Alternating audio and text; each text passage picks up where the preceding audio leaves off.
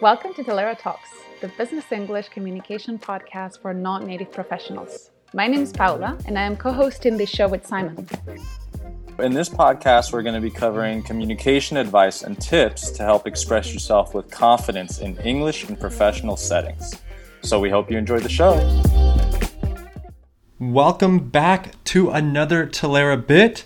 As always, wherever you are, I hope you're having a great day.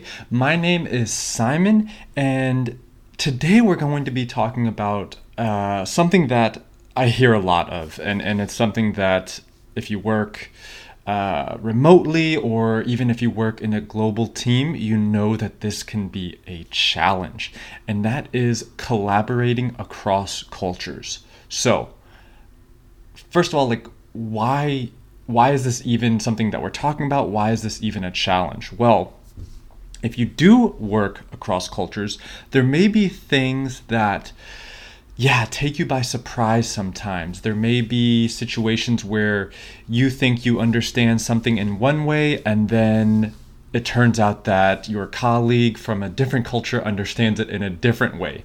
And then you only find this out after a month or two when a project isn't completed on time or it's completed in a totally different way than you had originally thought, right? So this can be a real challenge for international teams and one that we talk about a lot. Today we'll be talking a little bit about collaboration and how do we do that across teams. Now, to start, I'm going to give a really short story about a personal experience that I had, and then this is going to tie into the main lesson that we have for today. So, as some of you may know, I used to be a teacher and a manager in Vietnam. So I lived in Ho Chi Minh City for a little over a year, and part of that time I was managing a team of Vietnamese employees and then a team of international trainers, right? So we had teachers and then Vietnamese employees working together in this team that I was managing. And it was one of my first management experiences, and I was so excited. I really enjoyed it. But there was one situation, one experience that stood out to me that really shifted how I thought about collaborating across cultures. And basically what happened is I set up a meeting where I wanted us to start to collaborate and brainstorm on some ideas to provide a better service for some of our students. And so I set up this meeting. We all got together, had coffee, and it was really nice. And I put up a big board, and the idea is we would start to, spitball, brainstorm, which is basically throwing out ideas, right? And then we would throw all these ideas out onto the board, and then we would discuss these ideas and see which ones we could use. Well, we started, and some of the teachers, they were American and British and Irish and South African, they started throwing out ideas, and I thought this was great. Okay, it's going good. We have some momentum. But the Vietnamese were somewhat quiet, and I thought that this was, I wanted to include them, right? This was a bit challenging. They were all super smart, great, capable, awesome employees, so I wanted to include them.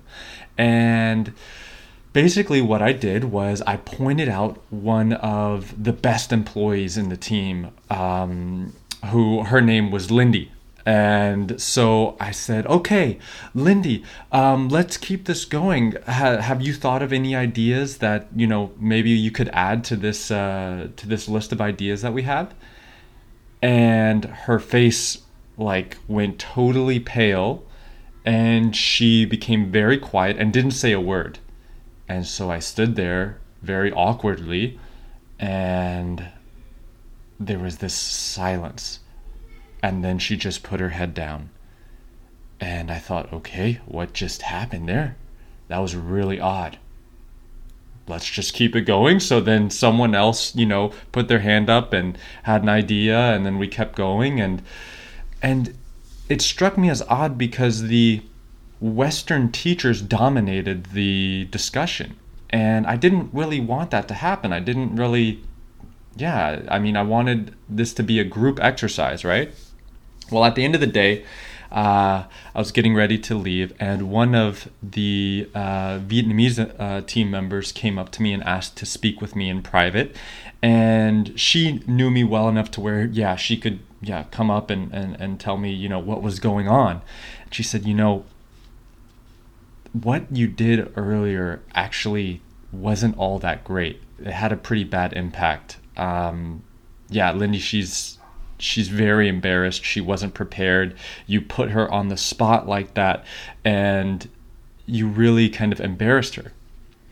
So this is when I learned about what face was, and losing face, and the role of face in not only Vietnamese culture, but several cultures. We hear about it a lot in different Asian countries, but also in the Middle East, Russia. The role of face, the role of, your own kind of dignity and respect, and how you appear in social relationships plays a big role in these cultures. And what I had done was, by putting her on the spot like that in front of the rest of the group, I had inadvertently, which means without knowing, I had basically embarrassed her and made her lose face in front of all of her colleagues, which is just really, really a bad thing to do, right? You never want to be embarrassed in front of your colleagues, but especially not in an Asian culture, in a face culture, a culture where we really think about the role of face, right? So what is face? Well, when we think about face, it's a class of behaviors and customs associated with honor, authority of an individual, and its image in kind of social groups, right? So how you're standing in a social group. And a lot of it is around respect, right? And this is linked with dignity that this person holds in these social relationships, right? So a lot of times, Westerners in an Asian context don't really understand this, and will, think that we can just ask direct questions to people and throw this out without considering the role of face in the social dynamic, right? So we want to be careful here when we're collaborating across cultures, because we don't want to put anybody on the spot.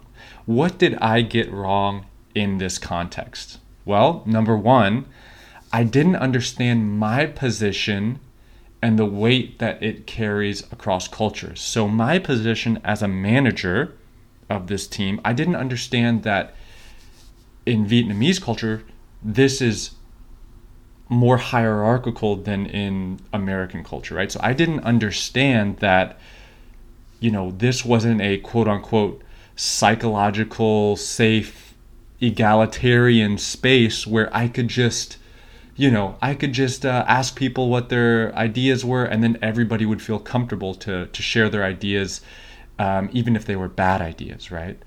I projected my own cultural idea of what collaboration means on this meeting, right? So I considered collaboration from my idea is the same across cultures, which is not the case.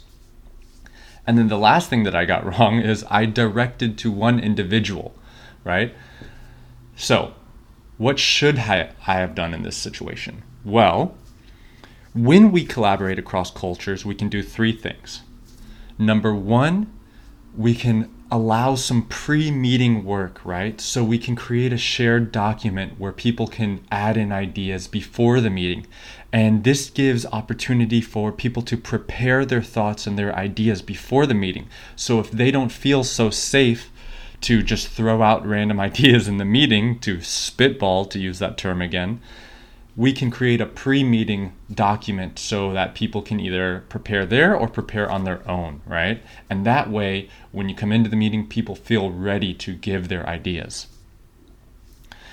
The second thing is to think about it as if you're driving in a new city. You want to have that a little bit of hyper awareness when you're collaborating across cultures, because you need to be actively tuning into what's happening, both with what people are saying, but with what people are not saying, right? Who is not joining in on the conversation? So I could see, I was intuitive enough, I guess, to see that the Vietnamese employees weren't joining in, right? And I thought, okay, let's fix that. I'll just ask them. That was the wrong thing to do. What I should have done in this situation was ask open-ended questions, right? Ask open-ended questions and wait. Allow silence. So I could have asked, all right, so what are your thoughts on this point?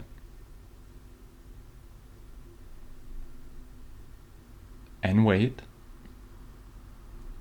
And wait.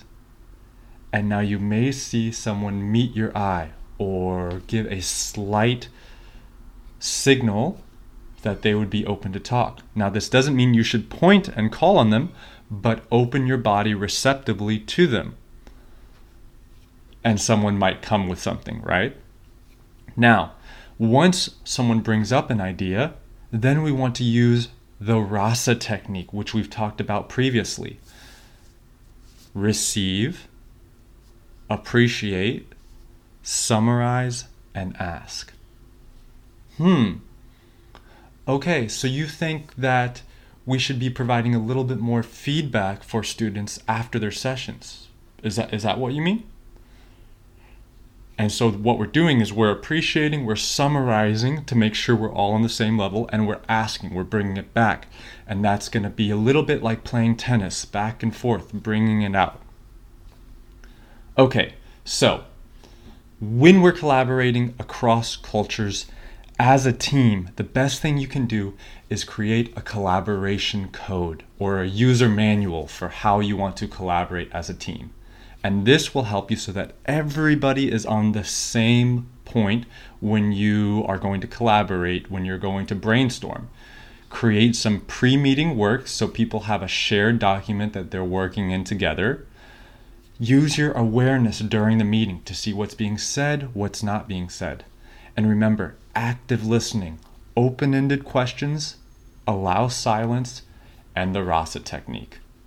Okay, so I hope you enjoyed this Talera bit. It was a little bit longer today, but as well, there's a lot in this topic. We talk about the cross-cultural challenges all the time. Check some of the previous episodes and you'll be able to hear a little bit more about that. Or show up for one of our webinars where we always talk about this. But take these points, practice them a little bit, and as always, keep learning. And that's all we have for you today. We hope you enjoyed it, and remember to subscribe to Talera Talks. We'll be back soon with more. And visit our website at Talera.com for more valuable content on business English. You can also request a free consultation on the best ways for you and your team to improve your communication skills. So have a great day and keep learning.